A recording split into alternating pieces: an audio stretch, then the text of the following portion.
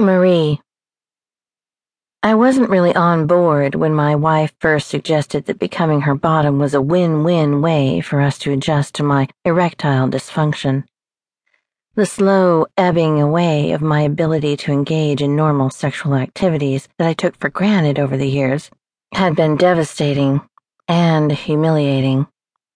Assuming a submissive role in our lovemaking seemed like the final indignity. However, I started to come around after Marie said matter-of-factly, "Well, it's either that or become a sexless cuckold. My equipment is working just fine, so you need to satisfy me sexually, or I'll find a lover who can." She wasn't being callous or bitchy. What she said made perfect sense. Just because I couldn't get it up anymore didn't mean that she had to do without sex. We had always enjoyed an open marriage. Although, as far as I was aware, Marie only took advantage of that arrangement with occasional sapphic dalliances.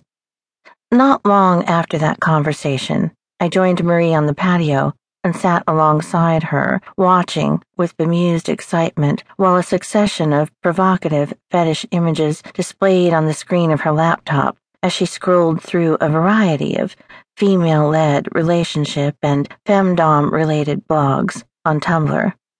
When she clicked on an enticing link at one of the blogs, it took us to Zamster, where a staggering array of hardcore videos was available to view for free. And the interest in this endeavor increased exponentially for both of us. We soon discovered yet one more thing we have in common: latent voyeuristic tendencies. The seemingly endless selection of no-holds-barred, naughty videos kept us glued to her laptop's monitor, able to pull ourselves away only long enough to throw a frozen pizza in the microwave and open a couple of beers. By the time we were too exhausted to keep going, my initial skepticism that this lifestyle could be a viable way to adapt to the reality of my impotence had completely dissipated. Certainly, this future looked more exciting than the real-life attempts at sexual intimacy during the past year, which had frequently been fraught with frustration and embarrassment. Obviously, we can't and don't even want to indulge in all of the scenarios we saw on the blogs and Zamster, Marie managed to articulate over breakfast between a sip of coffee and a bite of her croissant. Although, I have to confess, I found most of them to be pretty damn hot. I nodded in agreement as I replied, "True enough. I don't think I'm up for any serious corporal punishment or CBT. But perv that I am, watching a live scene in which someone else experiences it appeals to me a lot." Marie guffawed.